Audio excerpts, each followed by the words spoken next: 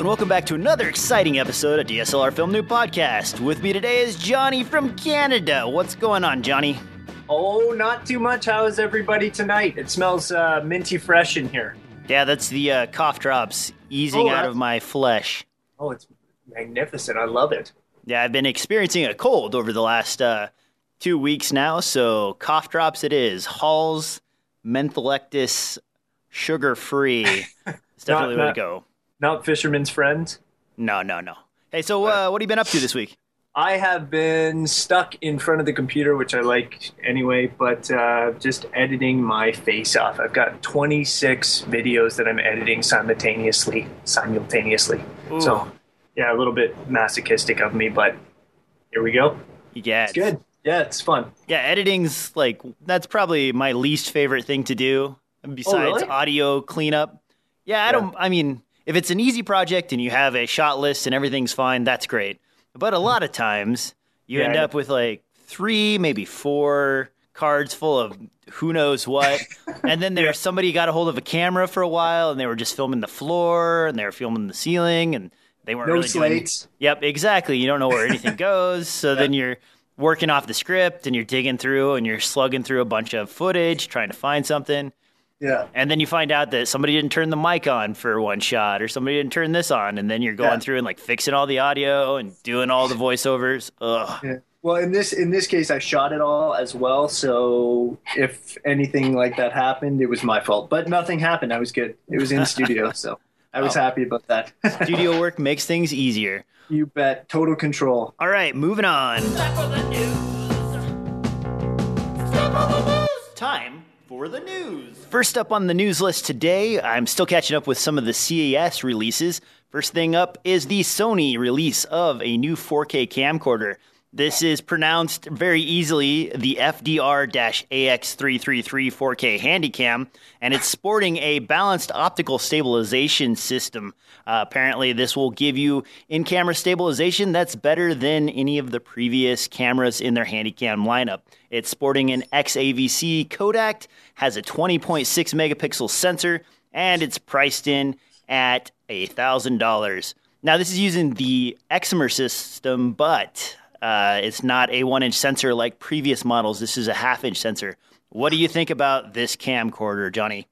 I don't know. Am I missing something, DJ? What's with all the camcorders lately? Is there some new demand for camcorders that I wasn't aware of? Panasonic last week, Sony this week. I mean, 4K is cool, stabilization's cool. $1,000. I just feel like you could use your money somewhere else. But anyway, I'd play with it for 5 or 10 minutes for sure. Well, it feels like maybe they're pushing out a lot of these point-and-shoot 4K video cameras for people who are buying 4K televisions. What better way to create memories with your family than to go out and grab a 4K camera and start filming birthday parties, bar mitzvahs, and whatever else you've got going on. Now, at this price, this does have a half-inch sensor versus the AX100, which has a 1-inch sensor. The 1-inch sensor was notorious for its Jello cam. I'm not sure that Sony's going to get any better out of this half-inch sensor. And we're talking price here. I'm looking at a list, and it looks like the Panasonic FZ1000, which is also a 4K / point-and-shoot camera with a super zoom, is right at that. Well, actually, cheaper than that. I think it's like $600 or $700. So, yeah, you're right. I don't know about all these camcorders. It's kind of weird that they've been moving that direction. Also, Sony has the competing RX10. That's a really compelling camera with the option to have their XLR adapter, and then you can plug directly into it, and you can record audio directly into the camera. That one's got a fixed aperture. This one's a f1.8 to f3.4. It is about $700 cheaper than the Jellocam AX100, so maybe that's a good deal. It could be. I don't know. I'd be still more apt to whip out my cell phone like I think 90% of people would be. I mean, yeah, the 4K TV thing, that's a good argument. That's cool, I guess. I don't know if people are that ambitious about the 4K to whip out $1,000 on a new Sony camcorder. This kind of also seems to be that Sony's slapping on image stabilization to every next level camera to make it a selling point. Yeah. The A7 Mark II is popular enough with its image stabilization built in that now they're throwing it into their handy cams, and there's even rumors of a possible APS-C camera with a 5-axis image stabilization system built into the sensor as well. So, yeah, that would be cool. I would give that a good hard look, an APS-C with the image stabilization like that. The 5-axis that they keep talking about, that's really cool. I think that's rumored to be coming out in Q3 of 2015. So keep an eye out for that. Sony actually slipped and posted some pictures on their European website of information on that particular camera and then took it down right away. So that's been up on the rumor sites, probably likely to be coming out. I would say 4 to 5 months would be a reasonable guess. Moving on down the line, we've got a camera brand that I haven't heard much from in a long time. Yeah. JVC. When's the last time you bought a JVC camera? Yeah, I did one probably about the last time I used it was actually on a feature film before the DSL, like before 2008, and we used a JVC. We're talking like 2002. Wow. And yeah, and it was awesome. It did a great job, but this thing's more like the C100 here, right? It looks like it. I'm looking at the specs here. It's better than the C100 as far as resolution goes. Yeah. This is a Micro Four Thirds sensor. It's a 13.5 megapixel, which is a little bit less than the 16 megapixel we see in the GH4. And the cool thing about this guy is that it has all of your inputs and everything, and it's not nearly as boxy as the old Panasonic AF100, which was their first shot kind of at the whole camcorder / video camera interchangeable lens system thing. And this is sitting about the same price. Actually, it's a little bit cheaper. It's $4,500 for the base price for this. And in case I didn't mention the brand type and the name, it's a JVC GY LS 300 4K Handycam. This guy, it looks like a decent form factor. I'm looking at the picture right now. It does come with a boom mic, which is interesting. And it does have proper SDI inputs and outputs, or excuse me, outputs only. So that gives you a decent way to connect to your monitor and stuff. Would $4,500 make this more attractive than the C100? Well, I mean, looking at it, it reminds me a lot of the like the Sony NEX cameras, or even the Panasonic, like you said, the Panasonic AF100s with the switches at the side and everything like that. Yeah. But then the NEX, like the front part is the NEX with the interchangeable lenses. I don't know, that's actually pretty interesting to me. I just have to take a look and see, because and the built-in ND filters. I was going to mention that too. That's pretty huge as well. So yeah, and this records its own, so you can record 4K internally as opposed to having to use an external recorder. Yeah, it looks like a nice package, And you're right, the ND filters, that's a pretty good deal. I bet when this hits the street and kind of belly flops, that once it goes on eBay for $2,500 or something in that nature, it would probably be pretty decent buy, I think. Well, I would just want to see what it like the color science and just how it looks. Yeah, get somebody to take, like a pro to actually take some shots like they normally do, put it up on YouTube Vimeo, and I'd have to take a look at it. But looking at it here, looking at the specs, that's pretty cool. If the price was $1,000 cheaper. I wonder if the shotgun mic on this is any good. It has the kind of standard Canon clamp-on suspension shotgun mic with it, but a lot of times, especially like Sony's offerings, their shotgun mic that came with that KLM-whatever kit, the adapter kit, was pretty awful.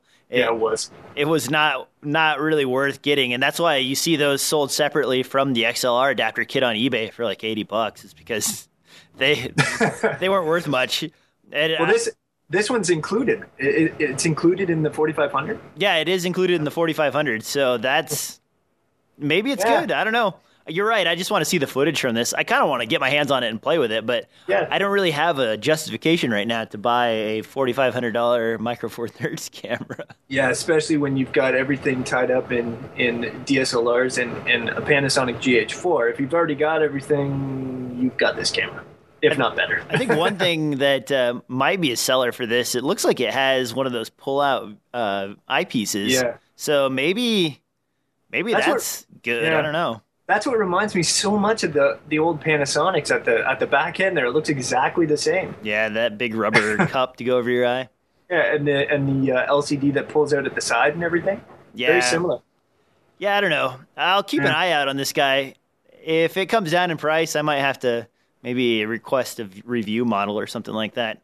All right, moving on down the line. We're actually flying through news pretty fast this week. I've got the Sony A7 Mark II, and they've finally updated the firmware on this guy.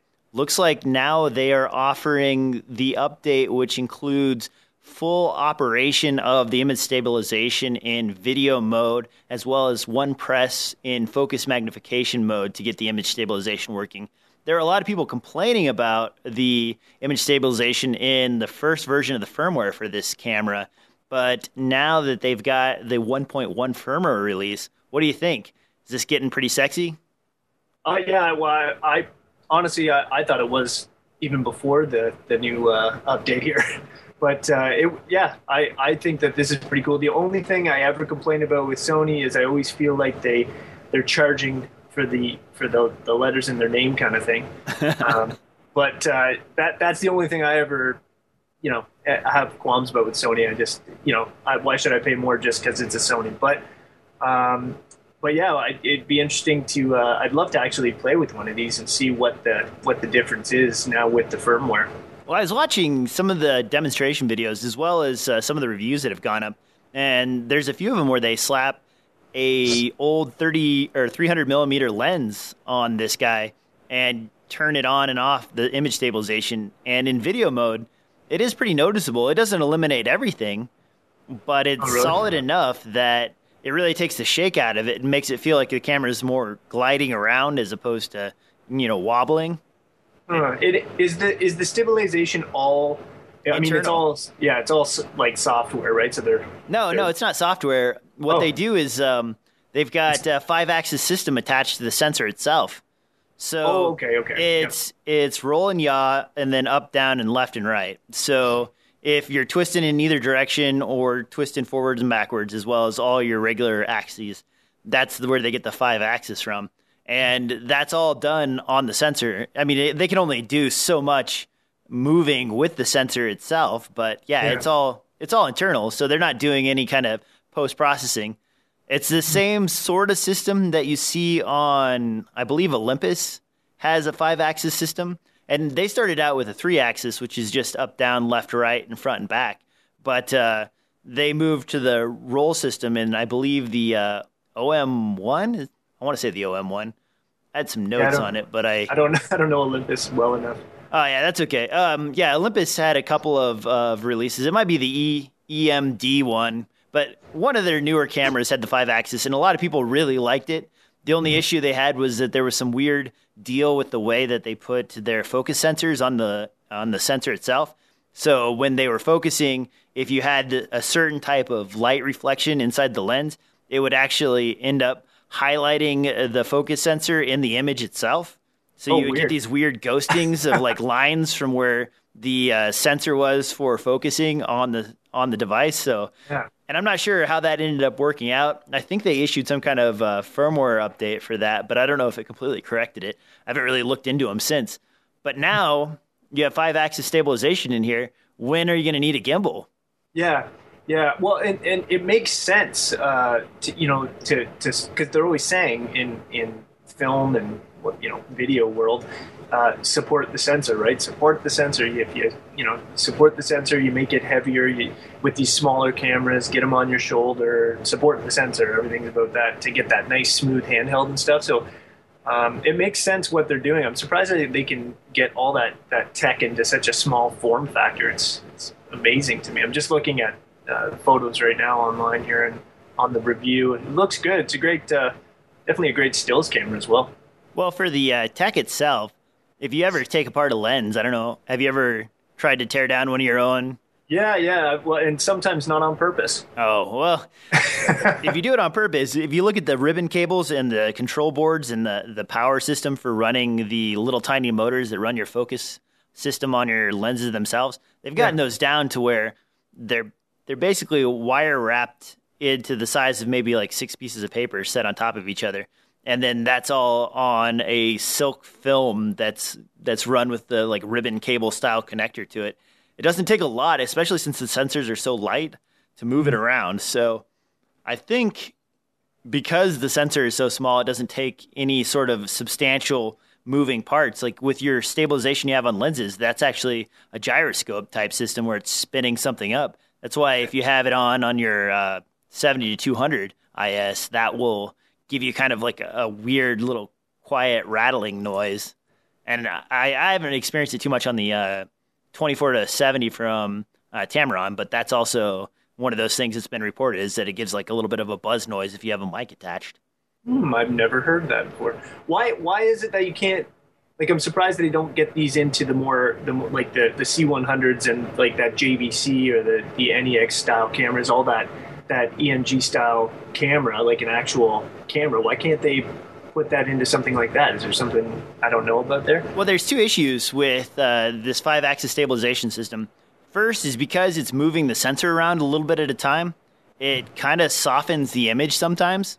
So that can be one issue. The other issue is who owns the proprietary technology. Right now, Sony has a 5-axis system and Olympus has a 5-axis system. I don't think anybody else is sporting any of those inside their camera right now. Everybody else is doing lens stabilization. So because of that, you haven't seen anything on the Canon front to the camera internally. It's all been in the lens. And the same thing with Nikon, as well as I assume JVC doesn't have any patents on sensor stabilization. Otherwise, they would probably be using it. They may end up having to maybe buy another company or license out the rights if they want to move into this category. But I'm guessing the people that are in it right now are probably leading the forefront of the pack and will continue to because of patent rights and everything else. I know. Yeah, I didn't even think about that. And getting back to what you said about earlier, the gimbals. Oh yes. Do you think that that'll be kind of like, will the stabilization be the same as if you're, when you're stabilizing a camera and walking around, as opposed to just the sensor? Will it look the same if you're holding? You know what I mean? Like it's kind of the difference between a dolly versus a zoom. I don't know if that makes any sense, but with the handheld type gimbal systems, or even the 3-axis systems, the 3-axis system, especially with the motors, the 4000 we were talking about, the Nimbus, I believe. Yeah. That unit, since it's 3-axis, if you think about how you walk, that's one of the big issues that people run into right away, because they see all this beautiful footage of it looking really stable and really smooth. But when you walk, it's only correcting for sideways motion, forwards and backwards motion, and up and down motion. Yeah. So if you move in any other way, like lean forward or backwards while you're walking, and you don't keep your hand completely stable, you'll still get that kind of motion shake in there.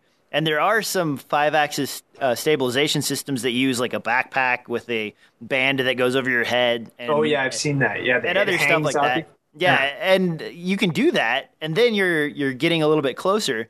But 5-axis is still the best way to go for all that correction.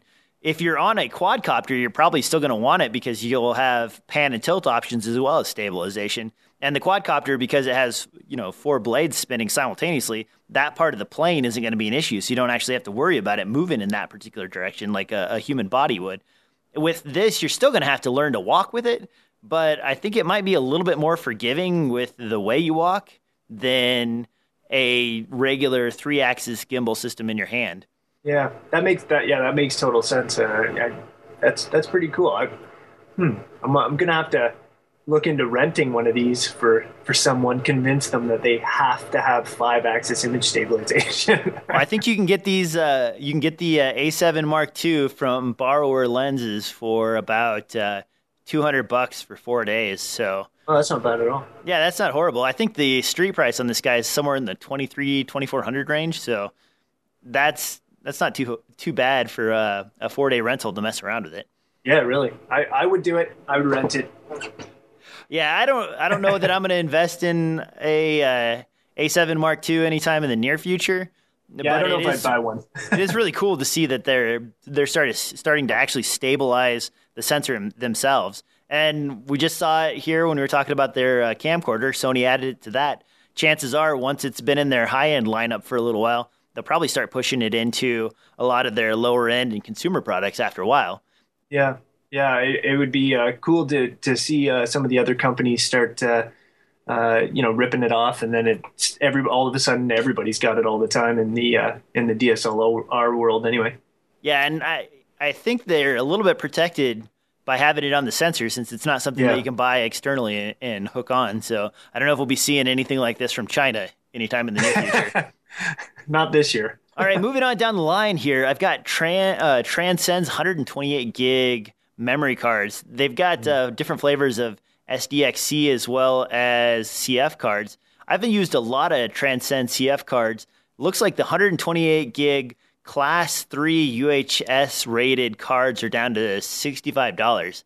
Have you had a good or bad experience with Transcend cards? Oh yeah, I've got a bunch of I got them a couple years ago. I got a bunch of the Transcend just 16 gig cards because I like to keep my cards a little bit smaller. That way, if anything does go wrong, I only lose 16 gigs as opposed to 128 gigs. I'm on older cameras, so that's a lot more to me. But yeah, this is great news for me because I love Transcend. I've never had any failures. I will knock on some wood because I'm totally superstitious that way. But yeah, that's fantastic news. I love hearing that the cheaper it gets, the better, the more attractive it is for me. Now, while we're talking about cheaper here, I've actually swung for the Computer Bay cards, which, Computer Bay is a name you can trust. Their 128 gig cards are down to a price range of about $43. And I'm kind of with you on the fact that I should be using smaller cards.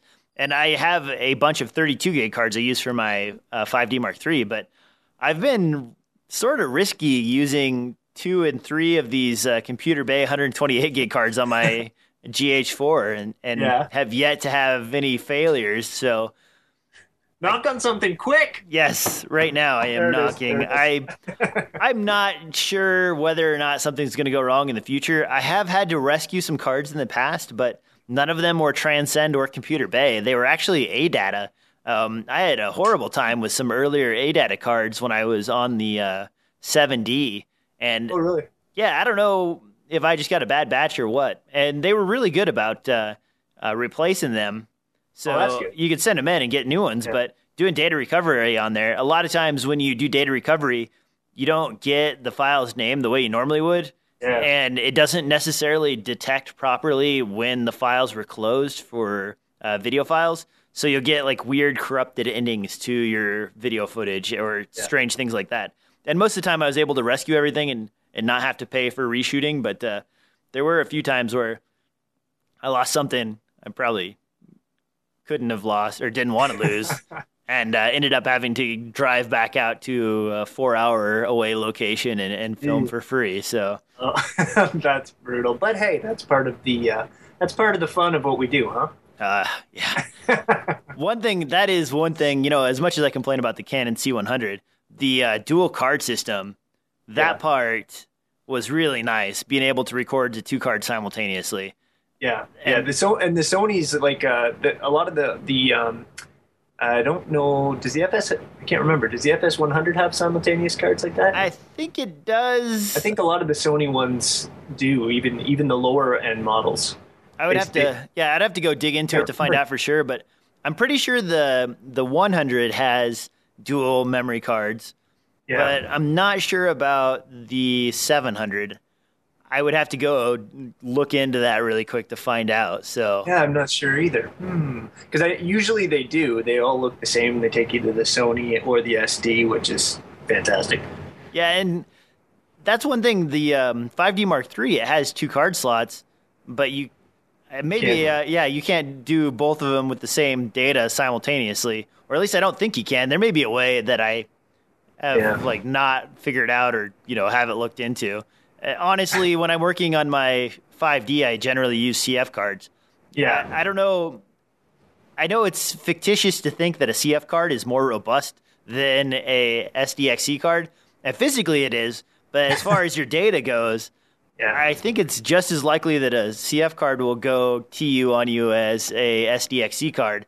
So I guess my belief that my CF cards are better is fabricated somewhere deep in my subconscious that makes me think that's a good idea. I don't know. And I use those all the time, and I'm just like, yeah, I've got CF cards. Everything's fine. So hopefully that never comes to a head and blows up on me. I don't know. And honestly, in my experience, the only thing, again, knocking on wood, the only thing that's ever failed on me is CF cards. Oh, really? Yeah, that's the only trouble I've ever had. Like if I have to like rent, 5D Mark IIIs or Mark IIs in the past, or what, any of the bigger cameras, that I've always had like a problem with at least one card. So, and I don't know if that's maybe because I'm I don't know, buying crappy cards or something. I have no idea. Huh. They're name brand, but The only thing I've ever run into with CF cards is, and the slot actually, is a broken pin. I had a pin stuck into the CF card, and it ruined the board on the camera, which was like $1,200 to replace. But the CF card, all you had to do is take a pair of needle nose and pull the plug out, and then you were good to go, and it worked just fine. So, I mean, I guess the media itself was good, and that's great. It sucks spending $1,000 and some change on a new motherboard for your camera. Yeah, I'd rather have the card go down than the motherboard on the camera. Well, that's one of the horror stories about the 5D Mark III is that micro SD or that micro HDMI port on there, as well as, or the mini HDMI, excuse me, and the other ports, those are all on the main board. So if you bust the USB port off, or if you bust the HDMI port or any of those other things, you're breaking them right off of the main board. And the CF card, I believe, I might be wrong on this. One of the two, either the CF card or the SD card, is attached to the main board, but the other one is not. It's got like a jumper that comes off of it. I think it's the CF that's directly attached because the CF card has a higher data rate than the SDXC input. Right. But I could be getting those backwards. It's been a long time since I've seen a 5D Mark III dissected. But once you break one of those ports, it's the whole board that gets replaced. Ooh, and that's so terrifying. and the board's attached to the sensor and everything else. So I mean, it's a major expense anytime you break one of those ports if you want them fixed. Yeah. So with that in mind, make sure you use like some kind of HDMI locking mechanism if you're running around out in any sort of area where it might get smacked, because those aren't very tough ports. No, that's what I was thinking. Like, I don't understand what, maybe, I don't know, maybe there's something else that I don't know, but the design of attaching right to the board, the things that you're yanking out and getting pulled on and dragging your camera to the ground the most. Do you know what I mean? Yeah. Well, they've gotten better with the 7D Mark II. Yeah. If you look, there's a blog post, I believe this is by Borrowers as well. They're not a paid sponsor, by the way. They have a great post where they do a teardown of the 7D Mark II, and that is one of the things that they did that was really good in the design form, is they took the audio ports as well as the HDMI port and added them to a clip-on little ribbon cable to go to the motherboard. So that way, if you bust any one of those, you're not crippling the motherboard, and it ends up being like a $60 repair as opposed to a several $1,000 or $1,200 repair. Looks like I'm going to have to definitely take a longer look at, I know in a past show with someone else, I can't remember who now, but we kind of mocked the 7D Mark II a little bit. Well, no, there was that. I was going to mention because you said the HDMI clip, Small Rig that you were talking about, Yes. the Small Rig company. They have a great little HDMI clip that I'm sure they got from somewhere else, but I've just never seen it. But it goes right on their cages, and it's a great design. It's kind of like the Must HD, their LCD screens. Have you seen those? The Must HD ones? With that like you push in and it like snaps onto it. It's kind of like that. I have one right across from me right now. Oh, do you? Okay. And honestly, I'm kind of bad about it. I actually take those off the monitor. Yeah. And the reason is because they rattle around, and they only work with the one that comes with the monitor itself. It works just fine. It's a nice, solid plug connector, and it bites on really well and does a good job. But I use those really thin, really tiny HDMI HDMI cables. Yeah. I think I want to say Sescom makes them. That might be incorrect, but they're really, really thin. And because they're thin, the plug itself is too small for the Must HD clip system to grip on to the end of the HDMI cable. So it kind of defeats the purpose, and then the clips end up kind of rattling around a little bit. So I've just ended up taking them completely off the monitor and not bothering with them. That's kind of my fault. I could probably use something that's a little bit thicker and bigger, but I just haven't. Yeah, that's all right. Well, I mean, the small HD ones are actually made out of like molded some sort of I have one metal. for the 5D Mark III. It's not made out of metal. It's actually an injection molded plastic with like a soft finish. Okay. But that one hooks on to where the strap goes on the top with a like bolt down little clip type deal. And then it goes on, and if you take your 5D Mark III and flip it upside down, there's a little dent in the bottom of the camera, and that slides in and like locks in there and then goes all the way up and then hooks into the strap clip. So, and I was on the Kickstarter for the small HD unit that you're talking about. Yeah. And that's great, except that it's not designed to work with the battery grip. And I run around on the battery grip quite a bit because the battery grip provides, 2 batteries instead of 1. So you get a lot longer life out of it. Yeah. And so I bought it. I used it a couple times, and then I was like, well, I kind of want my battery grip back. So then I just haven't been using it. There are a couple of not small rig, but another company. I've been seeing them quite a bit on eBay, and I was just trying to glance around on eBay real quick and see if I can find it, but it's escaping me. If you start searching for DSLR rigs, you'll find a unit that they're selling for Sony as well as GH4s. And the GH4 and the Sony cages have this it looks like a hand grip, and it comes out with 2 little bars, and then that hand grip has a bunch of bolt down clips on it. So the cable goes through there, and it creates kind of a cage around the port, and then the clips keep the cable from being yanked out. So you can't yank it out of the camera itself, and then it's protected from impact. And I think that might be one of the better ways to go. Sony also, with the A7S, they actually, when you get it in the package, and this is really nice, I think they're one of the only camera companies that offers this, they include a port protector that actually grips onto your cables in the package with the camera. So the A7S one, the way it works is it actually bolts down onto the flip-out doors that cover up the ports. So when you install it, the doors aren't like the rubberized plastic like you get on Canon cameras. Instead, they're like a really hard plastic with like a metal hinge. So you pop both of those out. The port protector actually clips onto those and locks into place and then protects your ports while your cables are going in there. And it does the same sort of thing. It creates like a little hoop that catches the cable so it can't be yanked out. And, cool. And that's pretty nice. I mean, I saw it when I was at NAB last year on the display, and I thought it was just a clever way to prevent people from, plugging recorders into it or, doing any of that sort of thing. But it turns out it's actually sold with the camera. So if you do go buy a new A7S off of the shelf, that's what's coming with it, and that's pretty handy to have. I'm just looking at eBay. Is this the? Are you talking about the Camtree? Maybe Camtree. It's got like the. I've seen so many different. I know. Brands, and they kind of all start to look the same after a while. So yeah, this one looks really similar, other than the fact that it's got huge it's called the Camtree Hunt Mod Cage version 2, but this is for the Blackmagic pocket camera. I'm looking right now, and I think the one I was envisioning is made by Motion 9. Motion 9. Yeah, Motion 9 products, and they've incorporated they got that cheesy thing, right now. It's really cool for camera companies and rig manufacturers to put wood on their rig so that it looks classier. Honestly, that's not really my thing. I want metal, but I want it to be light. So instead of adding more stuff, guys, just, take it off and don't worry about it.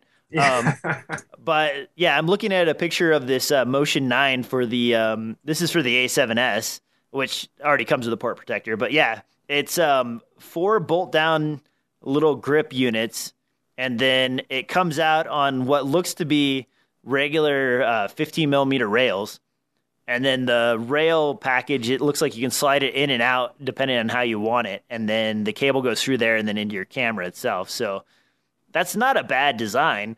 The rigs themselves, they're priced, looks like they're offering $306 with $30 shipping, so $336. And to make an offer, you might be able to get this down to in the $260 range, which is where I've been seeing a lot of these other competing rigs. So, yeah, I don't know why I can't find that. I see Motion 9, but I just see a folding rig. Oh, it's not spelled with it's not the number 9. It's NINE. Oh, there's another company called Motion 9 with the number. Oh no, this is Motion 9 with just motion and the word 9 after it, and it's all one word.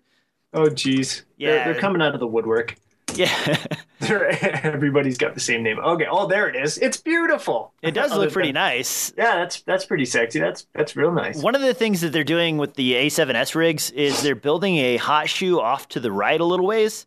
Yeah, I see that. And that's really nice because the XLR adapter can be mounted to that on a cold shoe, and then they leave enough room or they have a cutout for the adapter with the wire to go onto the top of the camera.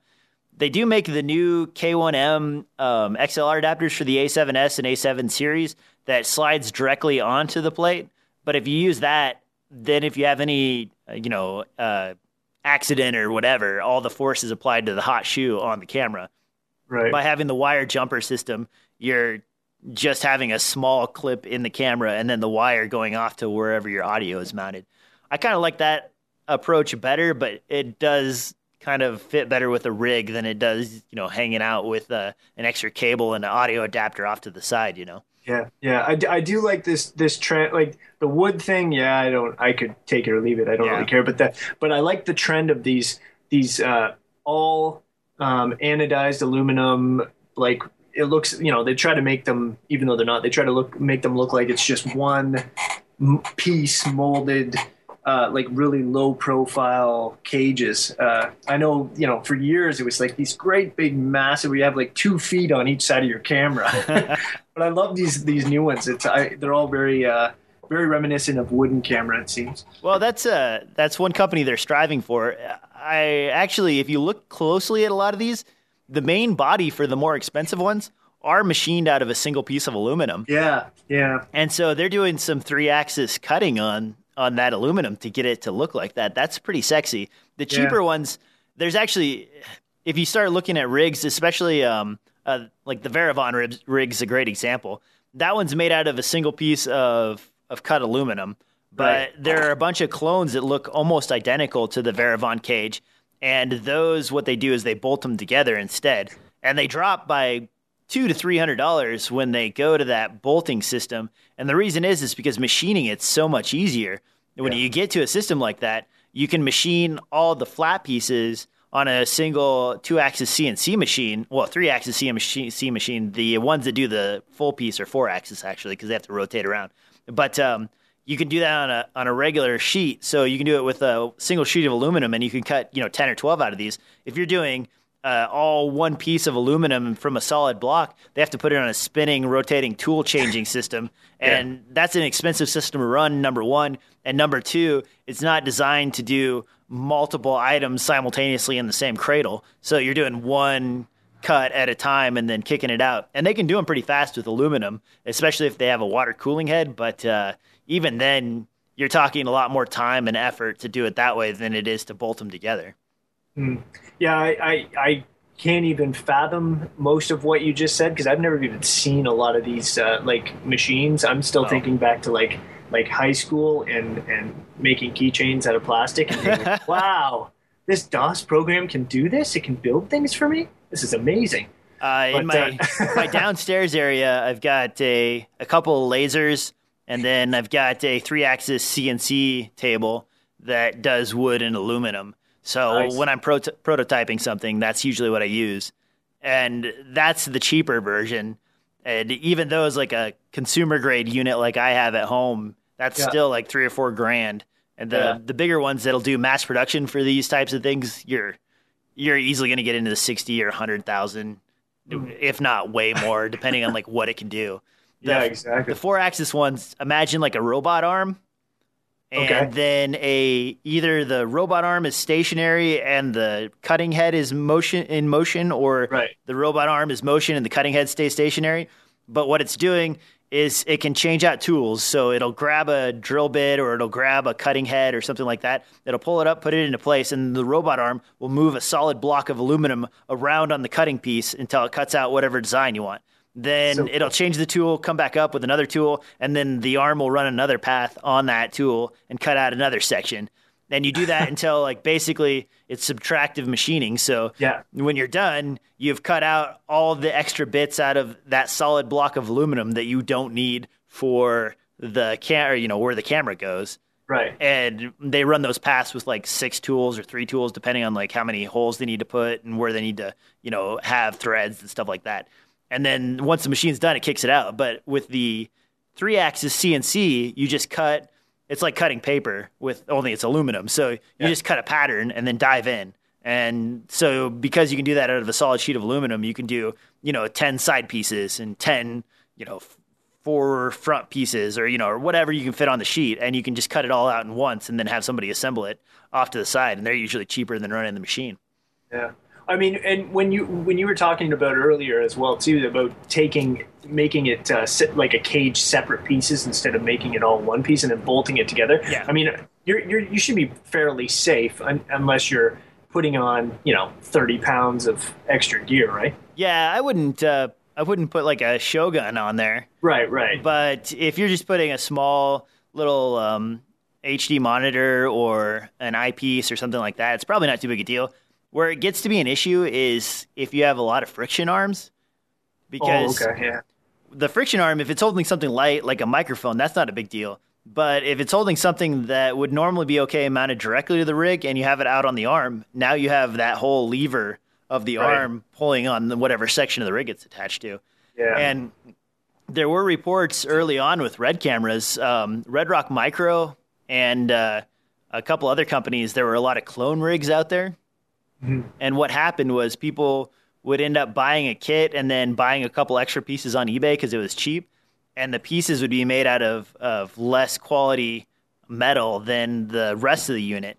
So then when they would hang their, $1,000 display monitor on there or something like that, the arm would break off in the socket because the socket was made out of something cheaper than what Red Rock was selling or whoever. And then they would go back to Red Rock and say, hey, your rig is crap, you owe me money for breaking this monitor. And then when they do post-mortem on it, well, it turns out that, everything was great except for that one piece that you bought on eBay and attached to your rig.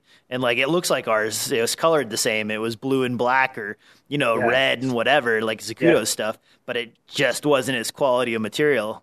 And that's something you got to think about, especially, if you have $20,000 to spend on a camera, buy a decent rig, guy. I know. That's what I always say too. I mean, for me, I feel like I can get away with it. I got tiny little cameras that aren't worth a lot of money. I'll just, I can get away with stuff as long as my work looks good. But some people are just like, hey, that camera's like 15 grand, and you've got another, 10 grand worth of stuff surrounding it. So I think you should take the extra time to make sure that that's made out of real hardy plastic or most likely metal. With like a T2i, it's okay. If you break your T2i, a used T2i is like $200. That sucks, but it's not like the end of the world. Exactly. If you face plant your Red One or something like that, or even if it's not the Red One, if like you damage a lens or destroy something exterior to it, that's pretty expensive cost. Whereas even small rigs, those look pretty nice. I don't know about how the metal is used, but definitely wooden camera. Like their rigs are all made out of really solid stuff. Zacuto makes really solid stuff. Red Rock Micro has been making good stuff for a while. All those companies make solid stuff, and they'll, a lot of times if you call them out on like Twitter or something because something of theirs broke and damaged your stuff, they'll usually cover you because they do a really good job with their stuff, so much so that they believe in it. Yeah. And that's why I kind of bring it up, because those are the people that people are imitating, and then when those break and they blame them, and it turns out not to be them, then it's like this whole big deal about, hey man, don't use cheap crap on your gear. Yeah. Well, and a perfect example of that is I use a lot of Hondo Garage stuff. Have you heard of them? No, I haven't. That sounds shady. Is it? Is it not No, shady? not at all. They're out of the States, and they make some excellent stuff. They're all very minimalistic, low profile stuff. I think it's HondoGarage.com. They have mostly like their rails and just like those type of things to connect your rails to your camera and like really simple rigs and stuff. But they have their new thing. I want to get the name right. What's it called? Yeah, I'm looking at the Barely rig where it's just like a pair of rails that attaches to the bottom of your camera. Yeah, I've got that, and then the big rig as well to make it bigger if I need to. But it's the thing I was thinking about is their new product called the Pop and Lock. Oh yeah, I'm looking at that right now. And a lot of people have been using it, especially if you're traveling and things like that. I haven't had a chance to try one myself, but great idea. Really, really good engineering and stuff. And you can use it for, it doesn't just have to be kind of that Scorpion style handle like they show on the website. You can use it for a bunch of different things. I've seen people use that thing for everything, and it looks solid, like really solid. And that looks really, really similar to who are those guys? I always forget their names. They changed their name, and they used to be like Simple Film Tools, and now they're something weird with a K or whatever. You know what I'm talking about? No. Oh, dang it. I was just talking about it in a previous episode, but for some reason they're escaping me right now. They make like the slider with the motorized gear and that one that's like two slip rings inside of each other so that your whole slider moves on the tray as well as the slider unit itself. Huh. You know what I'm talking about? That sounds familiar, but I can't think of who it would be. Dang it. Anyway, they have a... Oh, go ahead. Oh, sorry. I was going to say now we're like furiously typing. Yeah, I know. It's I must find them. I'm pretty sure it starts with the K. They're the guys out of like the Middle East somewhere, and they make several of the really good sliders that are like a slider within a slider. And they also had a couple other weird deals. Their booth is usually machined treasures when you go to NAB. But they have a rig that looks almost identical to this, and it folds into like a little square. And I think it also turns into like a tripod, like a really small tripod as well. And when I saw this, that's what I thought it was. But dang it, yeah, I'm just gonna like bang my head against the wall. Everybody probably is like screaming right now, like it's this. Yeah, just find it. Yeah, but for those of you out there. Garage. Sorry. Oh yeah, Hondo Garage. So this one's what, 129? That's not bad. Yeah, and I their stuff I feel like is the kind of stuff that you only have to purchase once. You know what I mean? Like they really built it to last, and the owner machines everything himself. It looks like so. Yeah, good stuff, and it's kind of they call it like it's like Lego for adults or. Because all their stuff fits together, and they have that $50 follow focus, which is really neat too. Yeah, I was just looking at that. That's pretty slick with the rod that sticks out as opposed to a wheel type of system. Yeah, and with the little belts and everything. And yeah, it looks like they save a little bit on machining and stuff and on parts because of that. That's not a bad design. Yeah, it's a lot of people use it. It's pretty cool. Like if you don't want a big heavy rig and you're going to be on top of a mountain doing something for National Geographic or whatever, I guess that would be the way to go. I've kind of gotten laxed about paying attention to rigs because once you kind of buy a couple that you like and you're using, you kind of stop looking. It's true, yeah. And if you invest, the first time, then you don't have to worry about it for years and years and years and years. Well, I have a couple. There's a rig right over. I think it's called the Talon. And I forget who makes it. I want to say it's like Mantis, but the Talon was a great square rig when square rigs were kind of getting big. Mm-hmm. And it fits the 5D Mark III with a battery, and it fits the 7D as well as a bunch of other DSLRs. So I've I bought two of those a long time ago, and they were pretty spendy. I think they were $500 or better. Mm. And I kind of use those whenever I need something really bulky where I just need to attach a ton of stuff to. And then for my small stuff, and when you get a new camera that's really small, like the GH4, then I start digging around again and looking for stuff. I kind of want a rig for the A7S, but what I've run into, and maybe somebody out there can kick in some ideas on this, but using the adapter to hook on Canon lenses, it has a foot on it, and I would like to kind of put that foot on something, when you twist in, like lock it in or something, so that it's supporting the lens on the camera body. And most of the rigs I've tested out, they don't have a space for that foot, because a lot of the rigs now are using kind of an interference fit where it pushes up against the front of the camera so that it doesn't twist on the rig. And because of that little foot that's holding the camera in place, it actually ends up bumping that lens adapter as you adapt to Canon lenses. And the Varavon cage, I ran into the same thing when I'm using the Metabones adapter. So when you put the Metabones Speed Booster electronic adapter onto the GH4, that foot gets in the way and you can't put it on. So you have to take the foot off. Well, that's fine if you're using something like the Canon 50-1.4 or the 85-1.8. But if you slap something giant on there like the 85-1.2 or the 50-1.2, then I'm nervous about breaking the GH4, so. Yeah. Yeah. I how small is, like, I honestly, to be honest, I haven't even got a chance to play with the A7S at all, or like even hold one. I don't know why. That's one camera I just haven't touched really, but I didn't realize how small it was. For some reason, I thought it was bigger. I'm just looking at images now because I wanted to see what the lens full looked like. But because that's tiny. Because the frame to the sensor itself, the flange distance is so small. The camera is only maybe at most an inch thick across the main part of the body, and then 1.5 inches to 2 inches. It comes out just a little bit for the hand grip and the memory card. The memory card actually slides in forward instead of sideways, and it slides in where the handle comes out. So the handle itself is only probably, 1/4 of an inch longer than the memory card and a trap door to go over the top of it. So that's kind of how big it is right there at the widest point.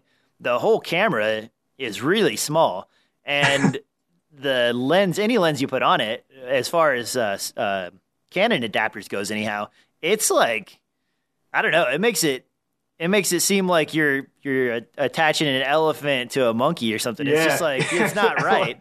An elephant to a monkey. Yeah, I'm just trying to like pick two animals, hook them together really quick in my mind, visualize, go. Where's the attachment point on a monkey? That's my next question. Maybe there's some sort of mating involved. I believe I saw an episode of South Park at some point, or maybe that was a pig and an elephant. I don't know. But it's just weird, because you want to attach your Canon glass to it, but it doesn't quite fit. And then it's the same thing. I have the that LEA4 adapter for the A7S, and I've got some Minolta glass coming in to test out on it. But that adapter, it comes down a good 1/4 inch or better underneath of the camera. So you won't be able to slide it onto a rig and twist it in and lock it into place. You might be able to do something about maybe putting it on in advance and somehow taking the rig apart and putting it on there and what have you. Yeah. And I have heard that some of the small rigs have like kind of a half body thing where it goes around one side and then like hooks onto the cold shoe or the hot shoe on top. And then like leaves the other side open. So maybe that might be an option. I don't know. Yeah, I mean that is that's kind of a plus and a minus for these really small cameras, and the mirrorless cameras like that is the size. Just because the lenses, you might be able to find them cheaper. They're easier to carry, good for traveling and stuff. But if you do want to rig it up, you're gonna run into things like that, especially with you and having like a whole nice set of Canon glass like that. Well, and one of the guys that came on the cast earlier in the month, he was talking about how he was using I believe a Tamron 24-70 on his GH3. Wow. With a speed booster.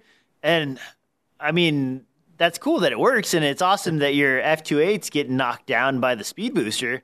But man, that is a substantial piece of glass to hook onto such a tiny little camera. Seems like it'd be really top heavy. And he was talking about it. He said, it's a little bit awkward to hold on to, because you're holding onto the lens really, and you're not really holding onto the body.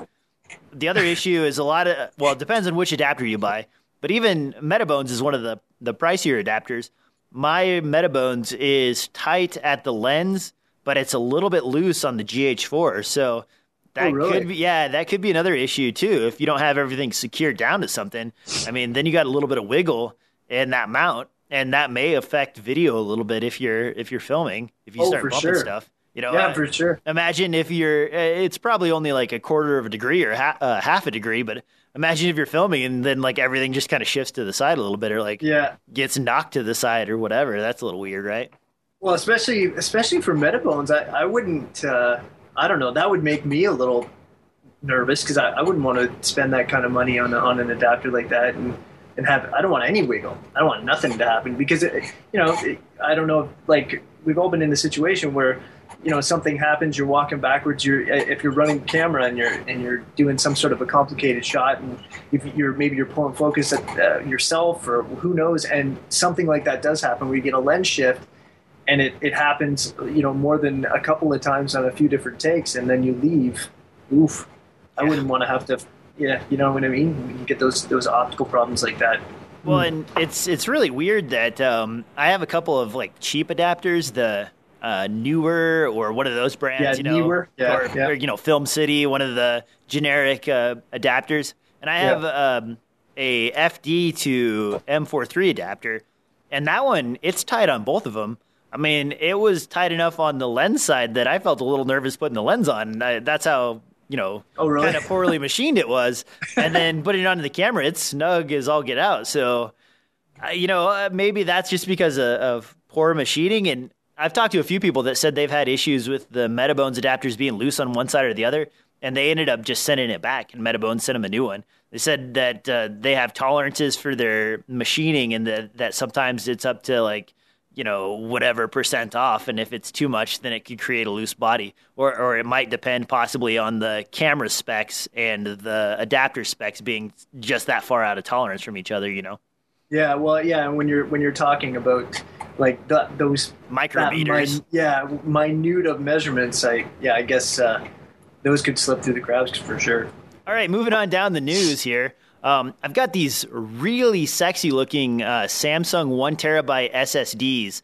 These are a USB 3 device. They're basically an 850 EVO 1 terabyte drive that has had all of the housing and casing torn off, and it's put into a tiny little machined aluminum case with a single USB 3 port. These are powered off of USB 3, and the drive fits in a smaller space than your wallet would take up. Looks as though I'm looking at the pictures right now, the measurements, and it looks about maybe 4 credit cards thick and slightly wider and longer than a credit card in general. So that's 1 terabyte SSD. Now, one thing you're limited by is because this is USB 3, your maximum transfer rates on USB 3 is 5 gigabits or about 640 megabytes. That's bytes with a Y and bits with an I. So if you guys start trying to figure out what I'm talking about. And that's the maximum. But with USB 3, you still have overhead data and a bunch of other information that's encoded that goes along with that. So in practical reality, you're probably looking at being limited by USB 3 as your read-write speeds. That would put you in the ballpark of about 400 megabytes. Now I'm getting it wrong. Megabytes per second. So that's not quite as fast as probably the 850 EVO could handle internal reads and writes, but 400 megabytes, that's still enough to edit 4K, work on a big clip, have a bunch of footage streaming to your computer.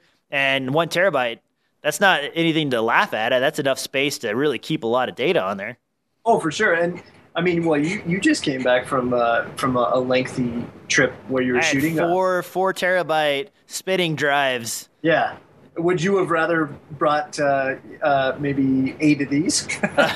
Yeah, I believe these are sitting at about $550 or $600 a pop. So yeah, my 4 terabyte spinning drives, I think when I bought all 4 of those, it was 140 or 130 a piece. Yeah. So there's a substantial price difference there.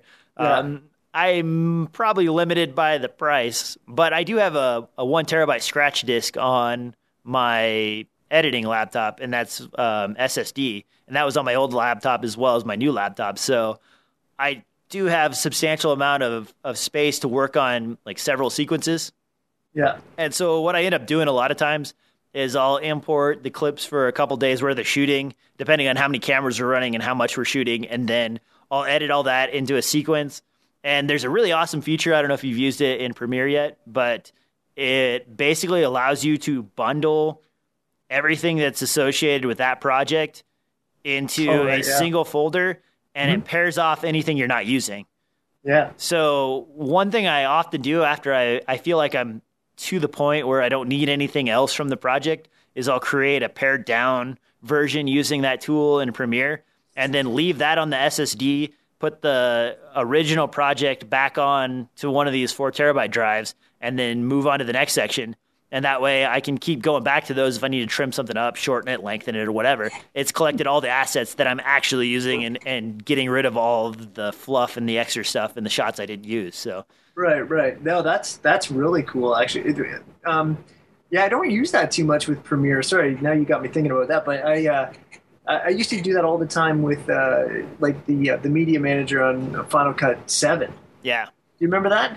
I saw it, but I'm not a Mac user. Oh yeah, so yeah, I mean, I've seen people use it and they've told me about it, and I've had to deal with like AIF files, and that sort of thing, and so it was really nice there because I don't really know how Macs think about where storage stuff is. It's kind of weird to me how like where things go. So when they did that, then they had a nice folder, and they're like, oh yeah, okay, now I'll just give you the AIF files. Whereas before they were somewhere, but I couldn't find them anywhere, so I didn't know where they went.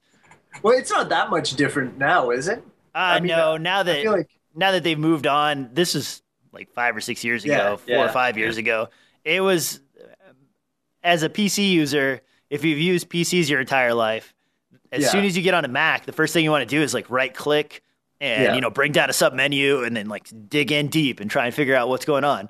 But you don't really have that with a Mac, and they make things simpler, but they're so simple that if you aren't familiar with the simpleness, then they actually become complicated. So, yeah, I know and for me, going onto a PC like that, and I honestly I have no preference. I just kind of did whatever was available to me years ago, and that happened to be Apple. But I just going onto PCs and editing, as long as I'm in Premiere, I'm great, or After Effects, or any Adobe software. But once I have to do any kind of system stuff, I'm kind of lost nowadays. Well, and the project management stuff that's available in Adobe CC is really nice if you're exchanging projects with someone else. So if you have to send stuff back and forth to another editor or somebody else who's doing some other portion, visual effects or title sequences or something like that, it's really nice to be able to bundle the project up, know that it'll open for them, and put everything onto, like a 500 gig or a 1 terabyte plug-in hard drive, and then just mail it off or whatever, hand it off, and then let them work on it. And now some of these thumb drives, I have a couple of thumb drives from, I think they're from SanDisk, but their read and write speeds are in the 200 meg range. So that's enough to kind of work on a project off of, and they go all the way up to 512 gig.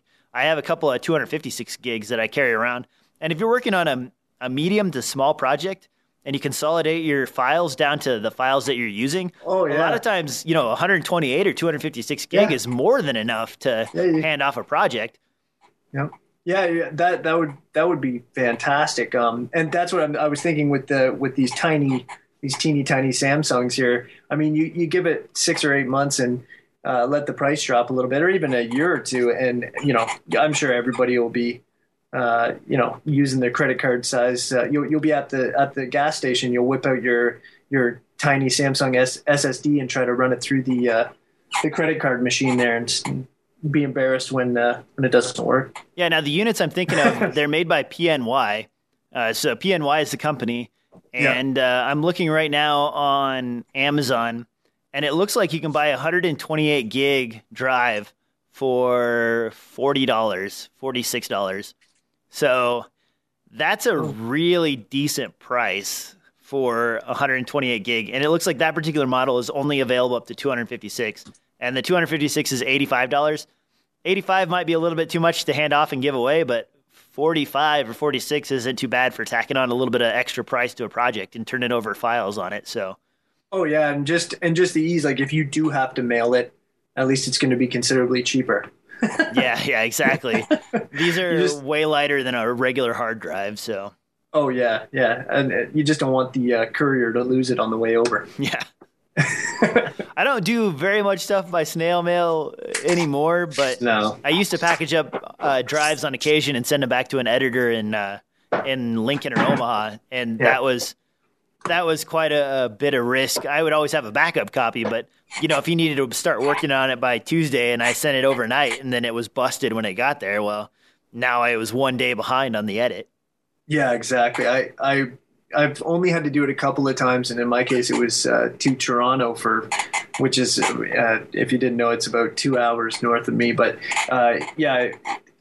just had a hard time sleeping, sweating the whole time. I never had any problems, so I had no reason to feel that way, but it just freaked me out. Now, one other thing I have in the rundown here for those hard drives before we move on is the MyDigital SSD Pocket Vault. It looks like this is a 100 terabyte drive as well. It's a little bit bulkier than the ones that are offered by Samsung, but the price is also about $200 cheaper.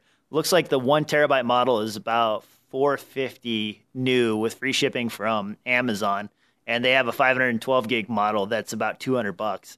So that might also be the way to go. The only thing on that one, it's not a Samsung drive. The SSD inside is questionable. They don't really tell you what brand it is or what specs it has. And a lot of people are writing reviews that say that the first 3 or 4 writes and reads from it are very fast. And then after that, it falls off almost immediately and drops down to under 100 meg reads and writes. So there could be something like going on in the background with that one. It could be a port issue with the people that are using it, or it could be more substantial than that. So buyer beware on that one, but it is out there, and I'm sure there are other flavors and offerings on the market if you're in the vicinity of needing one. Last thing on the news list here, I've got the Rokinon 135mm f2. They finally started pre-ordering this. This has kind of been one of those things where over the last week or so, they've been teasing out pictures. Then there was a little more information. Then the lens was actually announced, and now the pricing is out. You can look at about $549 from B&H or Amazon to pre-order this, and they're supposed to be starting shipping in about 2 months. So if you want one, you can get on the waiting list. This is probably going to be pretty popular. I've got right here in the show notes a list of all of the Rokinon lenses that are out there right now. Yeah. And, they're doing a really good job. They've got a 14, a 24, a 35, a 50, and an 85. And really, somebody could argue that maybe you give up the 24 or the 35 and add the 135, and you're looking at under $2,000 for an entire set of lenses. Oh yeah, that would be that's what I was thinking actually as you were talking. I was looking at this and I'm like, I would take the 14, the 35, and the 135, and that would be a perfect kind of starter set, but I'd really take them all, to tell you the truth. Well, for the price, there's arguments back and forth about whether to go with the cinema version or the regular version. I've got this priced out at under $2,000 for the non-cinema version, but a lot of people, they do want their declicked aperture. Yeah. I don't really adjust my aperture on the fly very often, so that's not a huge issue for me. But I guess if you're moving around in and out of dark and light areas and you don't really have control over your lighting, maybe that's something that indie filmmakers are really doing all the time. It kind of feels like maybe if you are doing that, chances are you probably have a motor driver system and a nicer camera and some other things.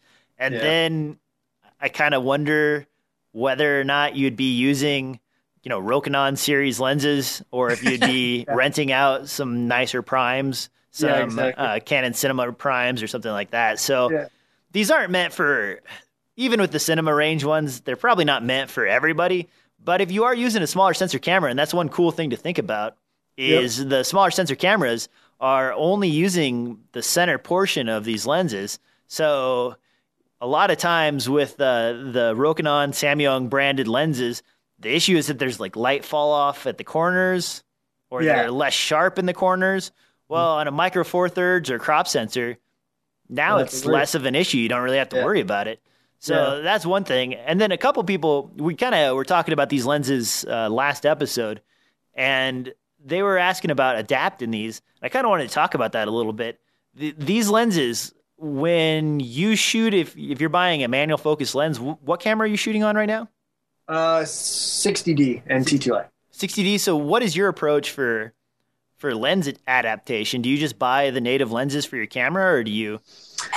I have a little set of old, really old, like manual Nikon glass that I use, and I just use all kind of dummy adapters. Just my theory is the simpler it is, the less that can go wrong, kind of thing. Like just one piece of aluminum, stick it on, and that's all I really need to. And then other than that, I any of my other lenses are all Canon mounts. So. Well, there's a few theories, especially if you're shooting on the GH4, about possibly going with a Nikon mount instead of a Canon mount, and then using a speed booster for the GH4.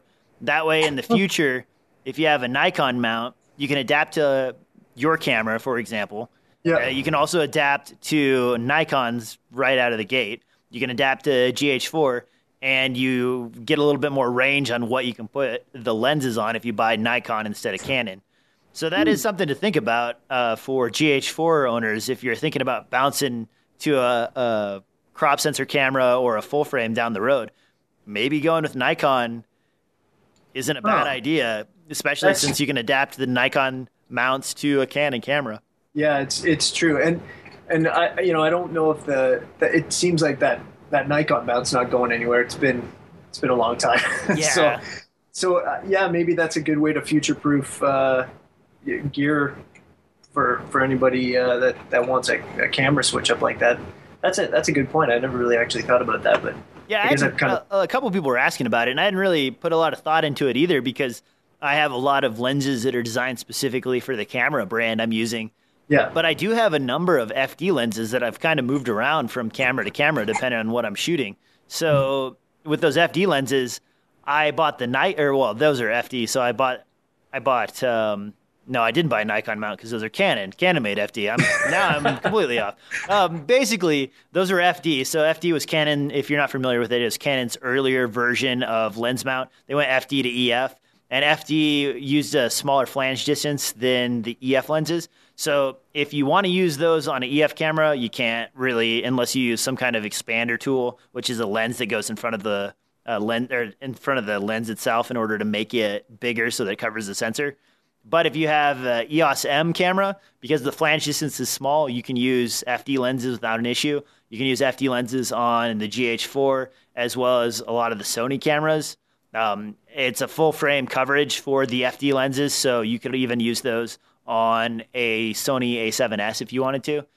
So that part is really good. But for everything else, the Nikon Nikkor lenses, especially the older ones, they've gotten kind of pricey because now they're sort of popular. Yeah. But in the old days, I used to have an entire set, and I bought those for $50 or $100 a piece because no one wanted them at the time, and I was adapting them to an HV20 and stuff like that.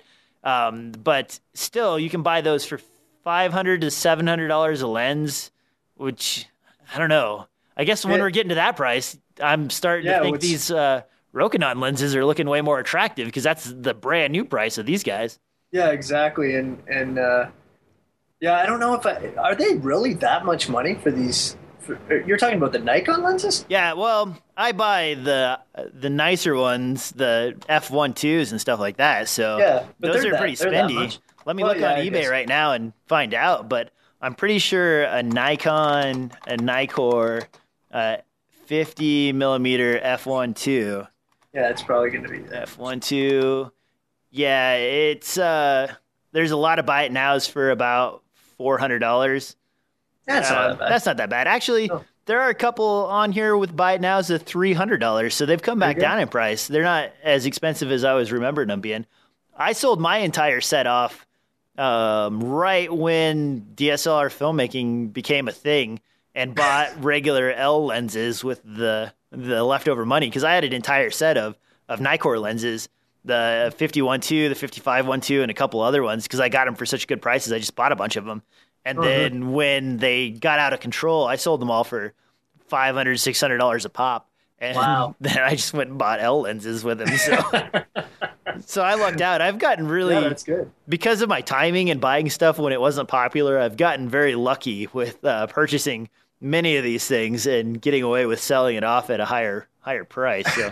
Well, now what's going to happen is because of all the Micro Four Thirds cameras that are kind of cleaning up, it seems now. Everybody seems to be switching, and there's all the talk of I finally ditched Canon or whatever. I feel like all these smaller lenses now, and especially the European ones, all these old European lenses are all skyrocketing now. Yeah, there's a big market right now for the CCVT lenses as well. To try and adapt those to your Micro Four Thirds bodies. I'm not a huge fan of those. They're kind of iffy lenses, and a lot of times, depending on the coverage, you're going to have to punch in on it to use it. So I don't know if that's the way to go. Maybe if you're still on the GH3, that might be a good option. GH4, I don't know, man. What about if you're scaling down to 1080 though from 4K? Can you? Yeah, I suppose you could. You could shoot it at 4K and then punch in digitally. I don't know if that's do it that way, or you can punch in on the sensor because the GH4, GH3, and all the way back, I think, to the GH2 have that magnification shooting where you can punch in and shoot one for one. So you can either shoot the entire sensor and scale down to 1080p or 4K, or shoot at 4K, or you can shoot the entire or just the center of the sensor, and it uses the 1080p by pixels in the center of the sensor to create your image. So then it's one for one. There's no scaling at all. And if you do that, then you can get away with shooting on some of the CCVT cameras. Some of the old 16mm lenses, actually, depending on the one you choose, I think they can cover the entire frame of Micro Four Thirds. They do have a lot of light fall off, but if you know what you're working with, a lot of times you can put a filter on in post and correct for that. So, or if you enjoy that look and having kind of that vignetted style is what you're going for, that's also an interesting way to go. Yeah, I my neighbor actually had an old I don't know if it was 16 or 8mm. I ripped it apart so quick I can't even remember. But it had a Mansfield Cinepar zoom lens on it, which is a 10mm to 30 1.8. Nice. And I ripped that out of there and I stuck it on some adapter rings, and I stick it on my cameras every once in a while. It's got a really weird like horror-ific type look. They would like it on American Horror Story or whatever. Some of those things, if you're looking for some kind of weird like point of view sort of shot where maybe somebody's like had bandages over their face and they're just getting them off or what have you, that style really adds well to that. And especially if you're going to have bandages laying around the camera, you want dark spots and you want some weird looking bits like they just got punched in the face or something like that. Yeah, exactly. One of the other lenses to look out for, and this is less popular and it's older. These are 1960s models, but the SC 55mm f1.2 Nikkor lens, a lot of times you can find that guy in the mid 200s to low 200s. And the 50 is what everybody looks for, the 50mm f1.2.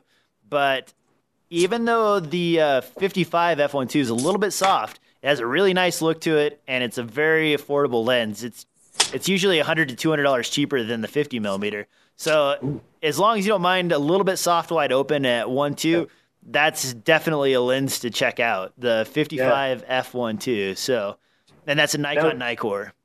Nice. There you go. It just got nuked. Now it's going to be like $350 each. Well, while we're on the like old lens subject, another Canon lens to look for that's I know about. I own a couple because I've gotten them for really cheap, and they're great lenses. They're just really old now. Is the 17 to 35mm. The 17 to 35 is now, I think, 3 generations old, because you had the 17 to 35, you had the 16 to 35 Mark I, and then now you have the 16 to 35 Mark II. Well, even when the 16 to 35 Mark I came out, it was so popular that the price of the 17 to 35 fell substantially. And a couple years ago, when they released the 16 to 35 Mark II, the 17 to 35 has dropped down to where it's under $500. A lot of times you can get it for $400, $300. Really? Yeah, and it's a really decent wide-angle lens. The only issue is if you ever lose any electronics in it, there's no repair method. You know, you can buy one that's broken and take the parts out of it, but you can't really send it into Canon and be like, hey, fix this, you know. And I have the I think it's $100 a year, the Canon Pro account. Yeah. And they call it Pro. It doesn't mean anything. If you pay $99, they'll put a label on you that says Pro. That's not the thing. The thing is that you can register certain pieces of equipment in your kit, and the account pays for cleaning on, I believe, like 3 lenses or 2 lenses a year. It is expedited repairs with replacement option if you need to while your lens is getting repaired, or your camera body, and camera body cleaning up to 2 bodies. And you can put your gear on the list, and then like you get discounts on repairs for your lenses, on your bodies, and you get cleaning. And then anytime they have one of those Canon CPS booths at any of these events, the people that are on the list can get their cameras cleaned and serviced for free at that booth. So then you just go drop your gear off, they give you a receipt, you get it cleaned, you come back, you pick it up, and you're good to go. So if you're in a major metropolitan area where that CPS booth comes by every once in a while, or if you're someone who has a lot of equipment and you kind of want a little bit of protection in case like you need to send it in for repair, it is only $99 a year. And they send you like a cute little book that has all Canon's products in it, and they send you a bunch of spam email that's like, hey, you should become an even bigger pro by giving us $200. Yeah, you know, and stuff like that. But you can put up to 2 bodies on it, and they basically, there's a point system for your lenses and your bodies, so you can put whatever combination on there, and whatever combination you have is what they will take care of for expedited repairs, cleaning, and all that stuff. So it's something to look into if you haven't thought about it in the past. It is $99, and if you don't take advantage of it, then you've basically just given away $99. So that's something to think about too. But if you do use it, what's a camera body cleaning cost at a regular camera shop? I think it's like $50 or $60. So I probably should do that sometime, but I probably won't. Yeah, and I just know that it gets to a certain point with Milo cameras. It's such a good idea, and I probably should do that, but I'm just waiting for the day that I get to upgrade. So your cleaning is the upgrade. Yeah, exactly. I will clean this so clean it'll look like something completely different. All right, I'm just going to dodge and burn on a couple of these discussion topics here. We've got the Canon 5D Mark III. It's down to $200 or $2,300 on eBay right now for a brand new body. There has been a lot of discussion about the 1.3.3 firmware. A lot of people on the Magic Lantern forums have been discussing it. A few people, and I want to stress this, a few people have been reporting that they've seen this in the wild. I personally have seen a new camera body come in about 2 weeks ago for somebody I was working with. It had 1.2.3, which is not the firmware that everybody's talking about that will block Magic Lantern from use and backing up your firmware to 1.13 or something like that. So before people start getting really excited about this, remember that they've only seen a few of those in the wild, and it's not even up on Canon's website yet as something you can download. So it may have just been a fluke that got into the wild, or it may be something that they're trying to do in the future. But for the next 3 or 4 months, I would say the vast majority of people are in the clear for even receiving that firmware, because they have to clear out their stock and inventory before the new cameras start filling up the inventory in order to go out with the new firmware update like that. And that means that B&H, Amazon, whoever else, generally they're sitting on quite a bit of stock, and it has to ship out and clear out their inventory before Canon can send them more stock. So even though they've seen this once or twice in the wild, I don't think it's going to be hitting the shelves, if it does hit the shelves permanently, in the next couple months. So this may be the time to buy a 5D Mark III new if you want to, if you're worried about the Magic Lantern lockout. I really hope that there isn't a Magic Lantern lockout. Talk about shooting yourself in the foot. I don't know why they would lock out a product, I guess you could call it, or the software that does nothing but just help sell their cameras for free. You know what I mean? Yeah, Canon cameras, especially the 5D Mark III, has had a up and down history. Yeah. Before the RAW release from Magic Lantern, the 5D Mark IIIs were dipping down around $2,000 even. And then as soon as the RAW hack came out, they jumped almost all the way back up to retail, around $3,000. And they've been holding steady like that for almost a year and a half now. And then now they've slowly creeped back down to where they're 22, 2100, 2400.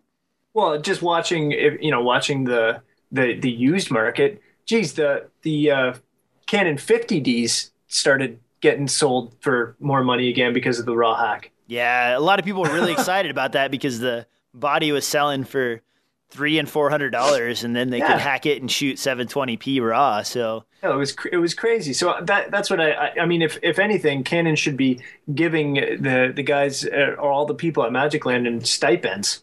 Well, this might actually be a lockout so that people are forced to move to their cinema cameras. The new rumor for the 5D Mark III is actually that they'll release 3 separate bodies, and they're going to go the route that Sony is going right now, where they have the resolution, which is the high megapixel one. They have the sensitivity, which is the low light one, and maybe they have a C version, which would be their cinema version, which would be tailored towards more maybe possibly 4K internally, or at least some more cinema options that are available on, say, the 1DC or something like that. And Canon hasn't been really innovating a bunch, so it wouldn't be unreasonable to think that the next generation of 5D Mark IV would be the next one, would have basically trickle-down features from the 1DC or the 1D4 or 1D4, yeah. So yeah. Well, that would be cool. I don't know. That just seems like a little money grabby to me. Where we're going to take a camera and kind of split it into 3. Well, I don't know. I think the reason they want to do that, and I'm not justifying or saying it's good or bad, but what they might be thinking is that, and actually I am justifying it, so I am whatever. But what they might be thinking is like, okay, we're selling this one camera, and people really want resolution for photography or for stock footage or whatever. So that resolution camera will be their stock photo camera. Then the cinema camera will throw in some features that, regular in the middle photographers for like newspapers and things like that, they don't really need. And those will be special features like motion JPEG 4K or something lame like that. And then we'll have the middle camera where it's a lot more affordable, but it's missing out on both the features. It's not high megapixel. It's probably going to be like a 20 megapixel sensor, same old. And it'll have, some really good photo options, like some better ETTL control systems or something like that for flash. And then bam, that'll be the middle of the line photographer unit. And then they can sell them at different price marks. The cinema one right there with the word cinema in the title, they can probably add super expensive. Yeah, $2,000 to it. And, just like they did with the 1DC. They can make the 1DC, I think, what was it, like $12,000 out of the gate? And the 1DX, which is arguably the same camera with like some different firmware, and that one was $6,000. So there was the jump right there. So if they have a 5DC, then they could sell that one for maybe $2,000 over whatever the regular price is. The high resolution one, they'll sell that for a competition to medium format. And then the middle of the line one, that guy will be the like, hey guys, we still care about you. Here's our bargain bin one, It'll be like kind of falling in line with the upgrade for a 6D or something like that. Yeah.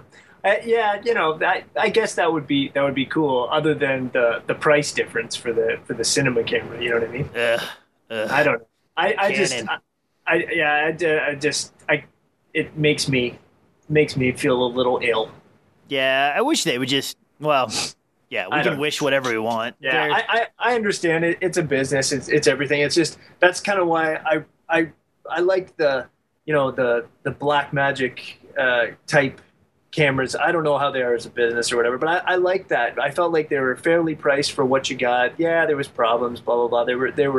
They were new, but I mean, I've seen some of these films shot on like the pocket, the Cinema Pocket camera there. Yeah, and they look fantastic. They're amazing.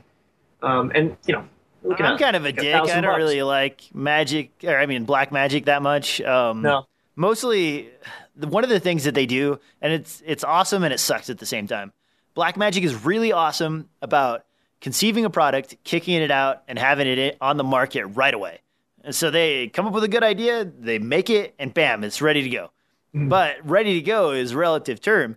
Yeah. They kick it out right away, and like you can have it in your hands. Great. Now I've got this camera. Woo! But okay, well, a year later we're gonna offer some more firmware. A year after that, we're gonna offer even more firmware, and we're slowly adding the features that we promised it would have all along. And you're getting those 2 years in, 3 years in. And that's why the Pocket camera, in my opinion, and why it's kind of fallen off in price and in sales and everything, and even their 4K offering is kind of, and 3K offering have kind of dwindled a little bit. Is because people are really excited about it, and then they're like, well, wait a minute, how do I power this? That's one. Okay, that's weird. I got to use some kind of crazy SSD, or I got to use special memory cards for this. Okay, that's another problem. No, wait, where's the audio level meters? Oh, you don't get any of those. You don't even need any. Don't worry about it. Just, guess. It'll be fine. Oh, okay, that sucks. Do I have control over focus? Formatting? Formatting. Can I format the card in the camera? No, that would be too much to ask. We'll get that in a future update. That'll be like a bonus feature, What about this black dot that I'm seeing in the sky? Pretend like it's not there. It's not there. Okay. That you don't even need IR filters. Those are stupid. They're dumb. No reason to have them. Yeah, that's true. And so that's my problem with Blackmagic stuff in general. And I've owned a few of their computer pieces, like their switchers and stuff. And it was the same way. Like they would issue a thing that on paper looked amazing. You're like, oh yeah, this looks great. And then you'd get it, and it was like maybe their software team was kind of half-baked, but their hardware team had everything completely nailed down. So there's all these things that it could do, but you're basically waiting on them to completely polish it up and get it working the way it should have from the get-go. And I think that's why some of their lower-end products especially have kind of not been as popular as they could have been, is because they were missing a bunch of weird features and they had some strange issues, and there was all these little caveats that you didn't really even think about that just made them a hassle to use. Yeah. Well, and that black dot issue, we joke, but that was serious. And there's no fix for that. Am I correct? No, not that I know. That's still a problem, right? Yeah, and that wasn't their low end camera. No, yeah, and that was like the cinema camera, was it not? Yeah, and IR pollution, that should not be an issue on a camera you spend that much money on. Yeah, not on that level, which is too bad, because honestly, the footage that you see come out of those cameras, it is really amazing. Yeah, but that's like you said, that is the kind of stuff that scares people off. Although I would take my chances with the Pocket Cinema camera for what I do. I like it. Well, and it is a very compelling form factor. And it's been a couple of years. Yeah, like it has. Now it's pretty cheap too. Yeah, and memory cards have come way down. Oh, it's lower than $1,000. I think it's like in the $600 or $700 range. Yeah, well, they keep putting it on. I keep seeing like B&H and like the camera houses. Yeah, they keep putting it on for like $500. Yeah, but again, what's happening is I know guys that are still waiting from ordering them last spring. Oh, really? They're still on the pre-order list? Well, they're just supposedly they made it past that, but they're still waiting to receive the unit. So I don't know what's going on with that. Weird. Yeah.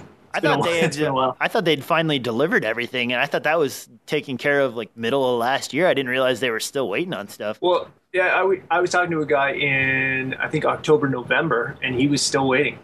Whoa. And he was not happy at all. So I don't blame him. By that time, you might as well just go buy a camera and shoot, because if you're sitting there waiting for the next thing to show up, I mean, you're missing out on all the work and projects you could have been doing during the time you didn't have a camera. Yeah. Well, this guy has a billion different models and makes of cameras. He could shoot, but he just really wanted that because at $500, he's like, how could I say no? I'm like, yeah, that's true. Yeah. Now, one last thing on the discussions topics here. I'm going to skip over. No one really cares about Toshiba's NFC release. That's kind of... Yeah, if you want a memory card with NFC in it, good job. Otherwise, most cameras are offering Wi-Fi now, so Wi-Fi, whatever. This thing is kind of cool here. It's the PowerShot N. That was that really awkward-shaped camera that Canon released couple years ago now, I think. Yeah. It was a square shape with like a strange sort of format flip out screen. Yeah, And you couldn't hold it. yeah, you couldn't really hold it, and it was kind of bizarre. Well, I'm looking at the show notes right here, and you guys can see the show notes. They'll be up with this particular post. But the basic premise of this is that they added a box to the back, used a kind of a screen protector flip out deal, a sun hood, and then mounted it all into like a look down sort of medium format-esque looking camera style that gives it this really cool thing where you can just hang it around your chest and like look down into it, and then the lens points out forward. Yeah. What do you think? I mean, for $130 plus some, wood and a few nails and things, would you do this? Yeah, I think it's really cool. It's what's that called? A Rolleiflex? Yeah, Rolleiflex is kind of what they're going for with the style. It's cool. Yeah, I like this retro stuff. It's a fun little project, and I like how it looks, and the form factor is actually really neat. If you've ever actually used a camera like that, it is pretty cool. It's not uncomfortable by any means, but it is a little bit like he kept mentioning. Just how easy it is to take pictures of people without them knowing it. Yeah, it is, because it kind of makes you look like you're looking down at your phone. Yeah, I know. I was like, okay, yeah, that's cool. I don't know if I would do it for that reason, but I just think it's a fun little project, and it'd be fun to try. Although, what are the images like on the PowerShot N? It's pretty standard. Yeah. I believe you can shoot RAW on this as well as regular JPEG. Oh, really? Okay. Yeah, the quality, it's right up there with any of Canon's their 90 series or their older G series. Like, I would say the quality you're going to get out of this is probably equivalent to some of the older G series cameras, like the G10 or G11. It's not bad. It's not going to be like a super low light performer or anything like that, but it's only a $130 point and shoot camera. So what do you expect?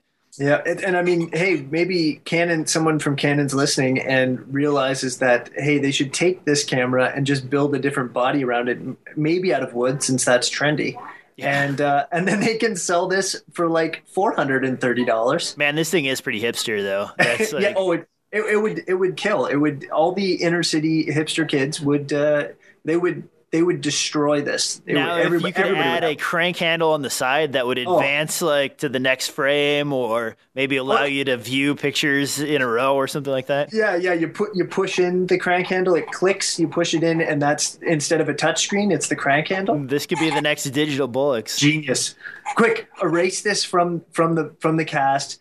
And let's go get some patents. Let's get to work right now. Right now, yes. Crank handle. CNC. Turn on the 3D printer. Let's do this. No. I'm out of this, man. All right. Last thing on my list here is the pick of the week. What do you got? I am actually. I finally got around to getting some LED panels. Yeah, ooh. I know I'm a little bit behind. And I was searching around for something affordable and great, and I saw that on sale is the Aputure AL Amaran. What is it? L528s. You know what I'm talking about? Are you sure it's not the 567 CNs? Nope. No. Five. Where's my box here? Sorry, apparently I'm not as prepared. Oh, that's okay. But it is the 528W. The 528W, okay. Aputure Amaran 528W. Yeah, Aputure makes some pretty decent stuff. So yeah, but it was on sale for $150 flat. Oh, not bad. The AL 528W. Okay. And yeah, these things are fantastic. And the main thing was, I mean, obviously the light's good. There was some flickering, I know, about a year and a half ago, or when they first came out, and that has been corrected. Supposedly, I haven't seen any problems with that on mine. Yeah, it's the drive system they used to use. Okay. The old system was called pulse width modulation. And what they did was sent a bunch of like electrical pulses to the LEDs to strobe them. Mm-hmm. And by strobing them, they were on for a lower amount of time, and that was what reduced the light.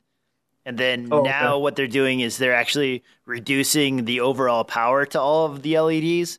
So the LEDs are still constantly powered. They're just dimming them and using more current. So it's less efficient for your batteries, but it's a better looking light, and it reduces the amount of flicker that you're getting out of the older units. Yeah, because like the older units at full and like 100% and at 10%, they weren't flickering. It was just everywhere in between. So this I haven't seen any of that. Love the fact that I can put the old Sony style batteries in the back and keep the light on. And if the batteries die, I plug it in, and even though the light's on, the batteries are still recharging. Yeah. Love that. And just the battery, the green battery indicator on the back, and then also the that's just easy to see across the studio because I do a lot of studio work. And then having like 3 of them, having the numbers on the back for the dimmer is great, so that I know it's just a great set about the same. Yeah, it's a great visual cue to be able to match lights up and whatnot. But I'm impressed, especially for $150. That's fantastic. Now, nice. Did you say these charge your batteries as well? Yeah. Oh, nice. Yeah, that was the last sticking point for me, because I was looking at a bunch of different ones, and this seemed to be the only one that was doing that. Like even when the light's on, if I plug it in and leave it on, even as just like a room light, if I'm not even using it to shoot, it's actually charging those Sony NP or whatever style batteries on the back. Now the only thing is, the only kind of con to that is you do have to have both batteries in to use the batteries. It doesn't just run off one. Oh, really? Oh, yeah. It says it's a 18-volt system, so you probably have to double up on the batteries to power it. Yeah, it has to have both in and connected. But whatever, those batteries are super cheap. Like 11 or $10 to $20 a piece. They've come way down. I use those for my torch LED bolts, and they're the same NP batteries. They're a little clunky. I have the 600 milliamp hour units or 650, so they're pretty huge. Heavy. Yeah. And I imagine 2 of the batteries on this is probably the majority of the weight for the LED panel itself. Big time, yeah. The light is feather weight, like it's super light and about the size of an iPad. I mean, it doesn't feel cheap by any means, and it doesn't run cheaply. It's just really light because there's not a lot to it. But the batteries do help. LEDs don't weigh very much, and those units are usually made out of plastic with a metal reflector that doesn't weigh very much either. So it's not as though they're super heavy. Yeah. So that's what I'm using. Yay for Aputure! I like them. Yeah, Aputure. I've got a lot of their kit around. They make some good stuff. A lot of their older camera controller units, the remote units and stuff. Those are pretty nice. They worked at least as good or better than some of the way more expensive machined out of aluminum versions that were available. And Aputure did a pretty good job about making, leather cases and stuff like that for them. So and this light, I couldn't believe, like, people talk about all the time the case that comes with the light. Yeah. But I was blown away by actually how nice it actually was for that price. Like, I paid twice as much for stuff and not gotten anything to put it in. Yeah, so. Aputure's focus controller, it came in like this really nice leather case with a velvet on the inside, and it like snapped together with magnets and stuff like that.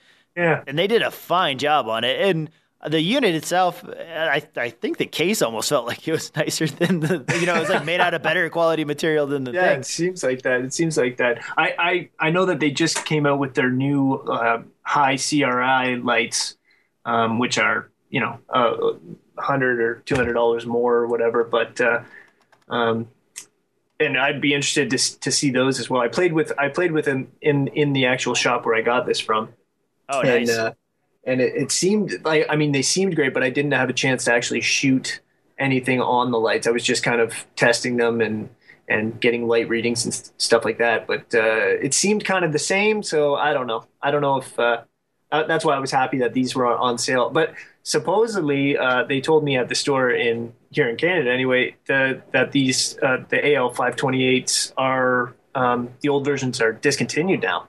That's why they went on sale. So that's unfortunate, but I have to buy them up. Well, check on eBay too. There's probably a lot of stock from some of the Chinese distributors that will sell them to you at a reasonable price or on sale. So if you're looking, that might be the place to go.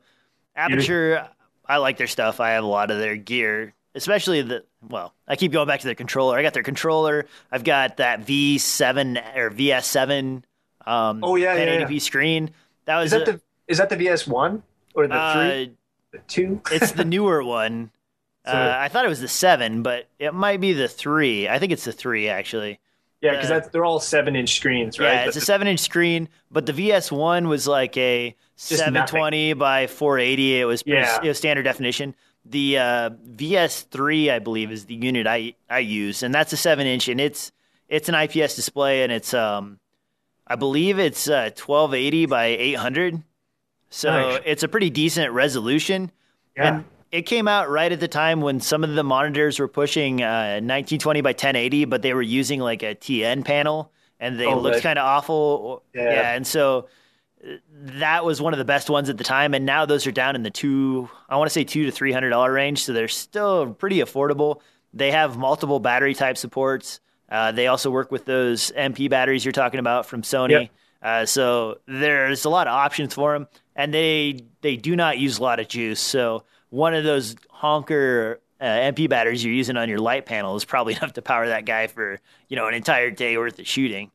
Nice. Yeah, because I was looking at, you know how people there's I don't know where they're from, another Chinese company are making the it's like a rod mounted accessory to go on the back of rigs or wherever you want. But you're talking about that one that like basically takes the place of your screen on the camera and like goes on the back of it, right? Yeah, and it goes so you can power two different things, like a camera, usually a Canon camera, and I think they have like a Canon mount, and then like a monitor or something. I was looking into that, but I don't even know if like with a battery grip on my cameras and then using like the big battery on my monitor, my LCD monitor, I don't even know if I'd get too much more out of it.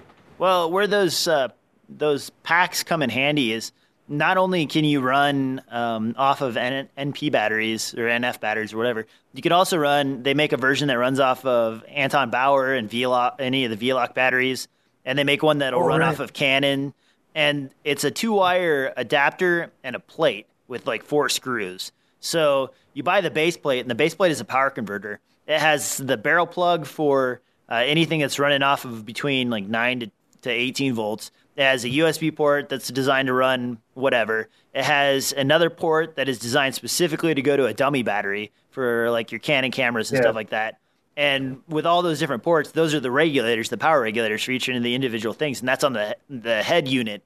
Then the sleeve where you can change out the batteries, that you can get it in a Veloc, you can get it in NP, you can get it in LPE6, you can get it in a number of flavors. As long as you can get up to the voltage to run all of the converters, then it's just how much juice you have in your batteries as to how long it'll last.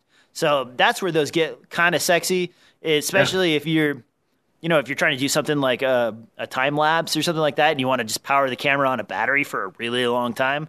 You can put one of those 10,000 watt or 10,000 milliwatt hour Anton Bauers on there and like go for an entire evening and doing a time lapse of the city or something like that. So that is a sexy option. And you've seen the big MP batteries. I mean, imagine if you're running off of 2 of those. Yeah, I know. It's really bulky, and you may have an issue of them slipping loose or something, but as long as you get that sorted out, then it might be an option for running something for a really long time.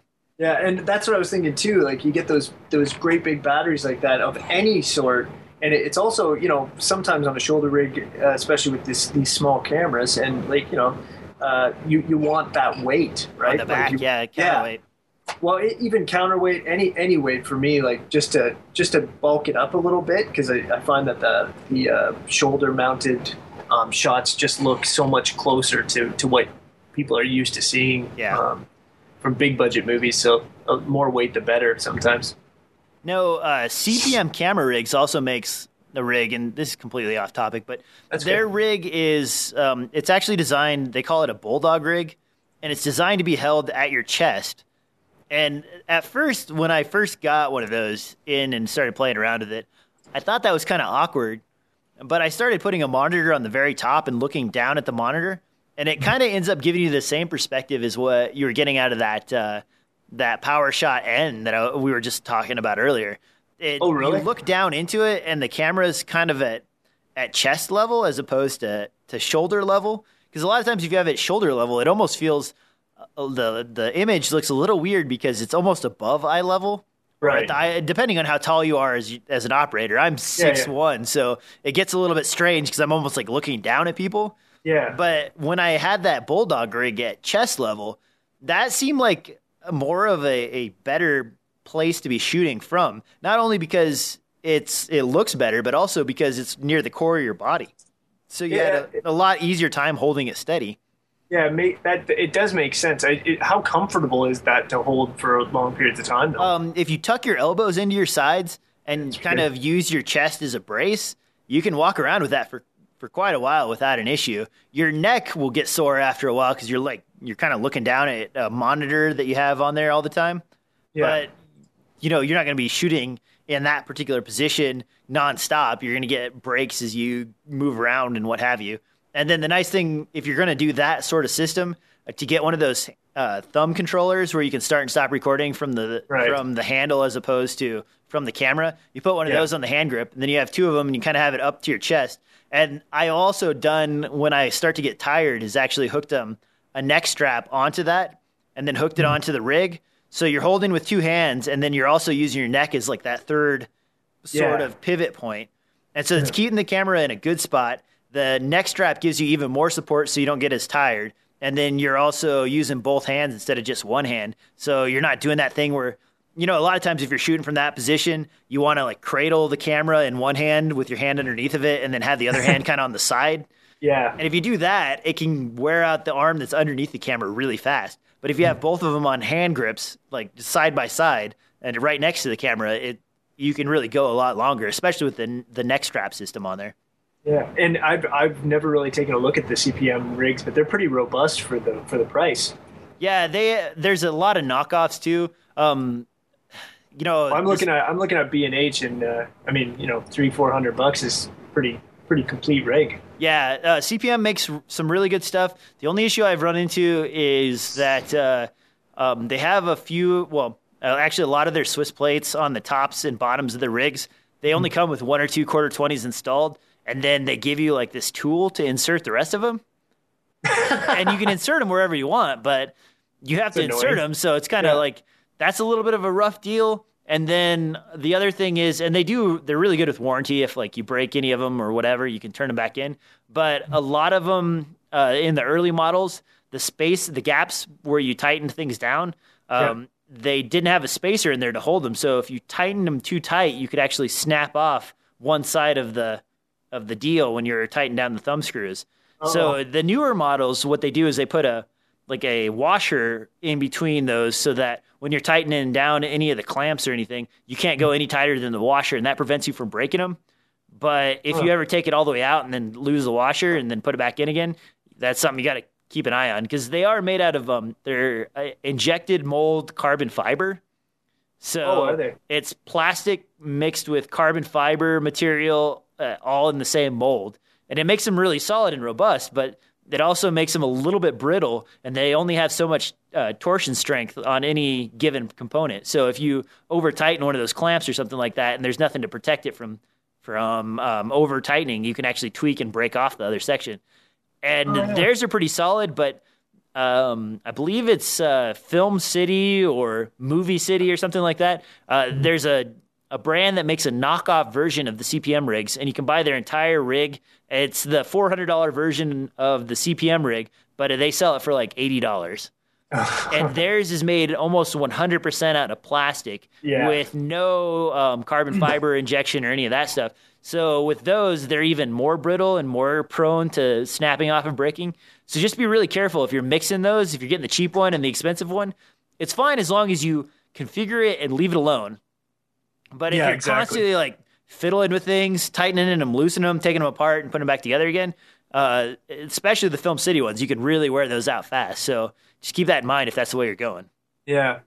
I honestly, I didn't even catch, because I hadn't heard of these. I didn't even catch that it was plastic. It looked like metal, and then I was zooming into the pictures. I'm like, oh my gosh, that is plastic. But they're injection mold carbon fiber. That's what all the CPM units are made out of. CPM also, while we're on that boat, and I guess I'll just make this my pick of the week so we can close up shop. Oh, sorry. This. Yeah, I meant to, 20 minutes ago, I meant to ask you what your.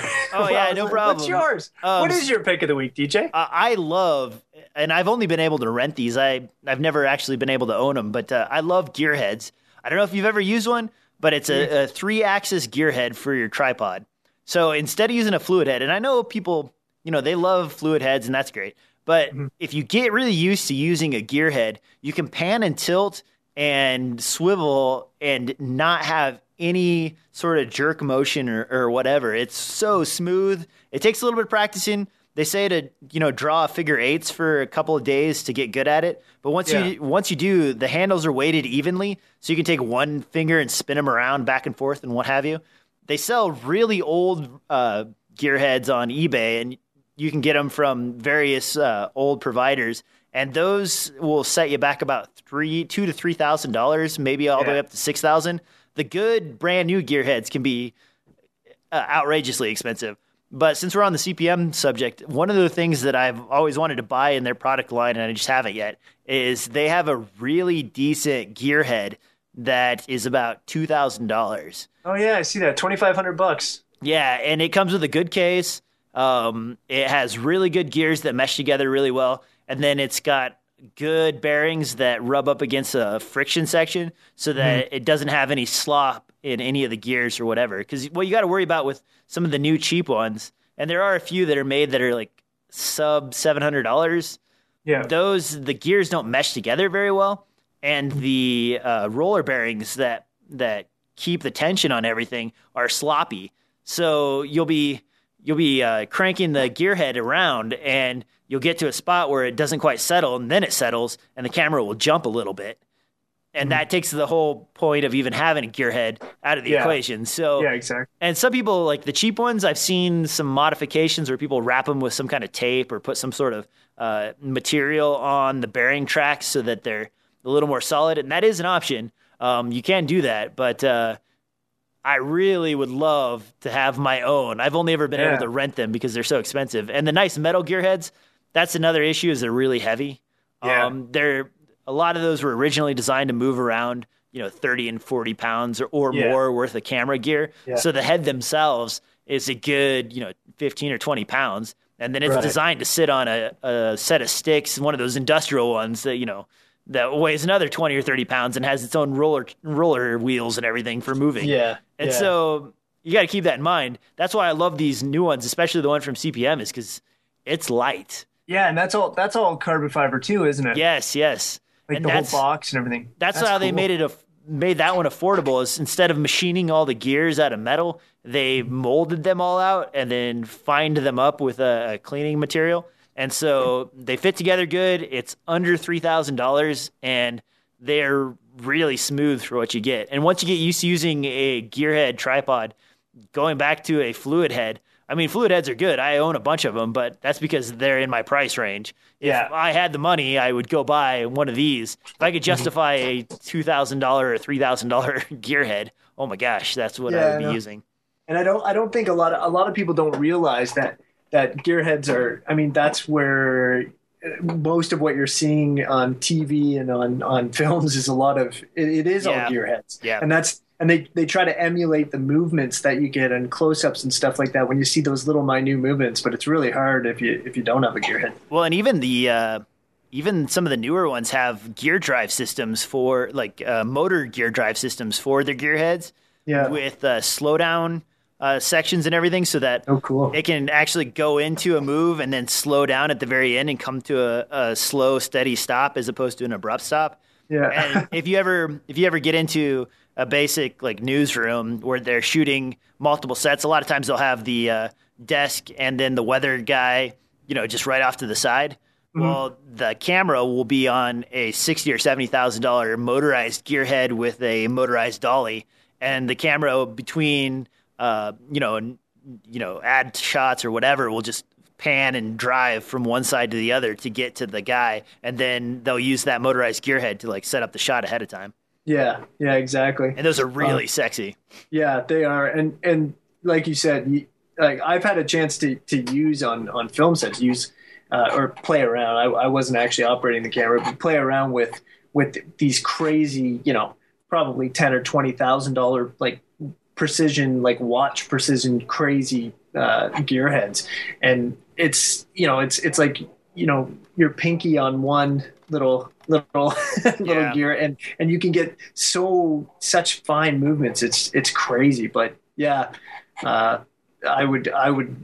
It's weird that you brought that up, because I was going to say that, like, I wish it'd be cool to find an affordable geared head unit by anybody, but I mean that is the closest I've seen. Yeah, I'm looking on eBay right now, and those ones I was kind of warning about that are a little bit sloppy, looks like they're $820. So if you search Gearhead on eBay, you can try those out, but I've read mixed things about them, and I believe those are almost a direct clone of the CPM units too. So, and there are some, Film City, so all the regular culprits of cloning gear are out there making these. The best way to get your hands on one of these, though, if you don't want to buy new and you want it to be somewhat affordable, is keep an eye out on the used section on eBay. Occasionally, some of these, because people don't really know what they're looking for, will go up for buy it now prices of like $400 or $500. Yeah. And the reason is because they're often won at like an estate auction or something like that, and no one really has an idea what they're valued at. And they come up so irregularly on eBay that they don't have anything to really compare it to. I'm looking right now on eBay, and there's Bogman, which is the Old Man Frodo label, 3263 gearhead. And this is kind of the more rankedy one that has like the flip out handles and isn't quite as, nice as the big round handles and stuff. And this one's buy it now $400, which isn't, man, I'm hovering over the buy it now right now. Careful.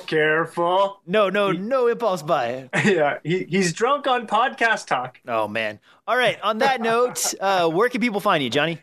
I'm at JonathanAPictures.com, and you can also find me under Jonathan A. Pictures on Facebook, Twitter, Instagram, the usual places.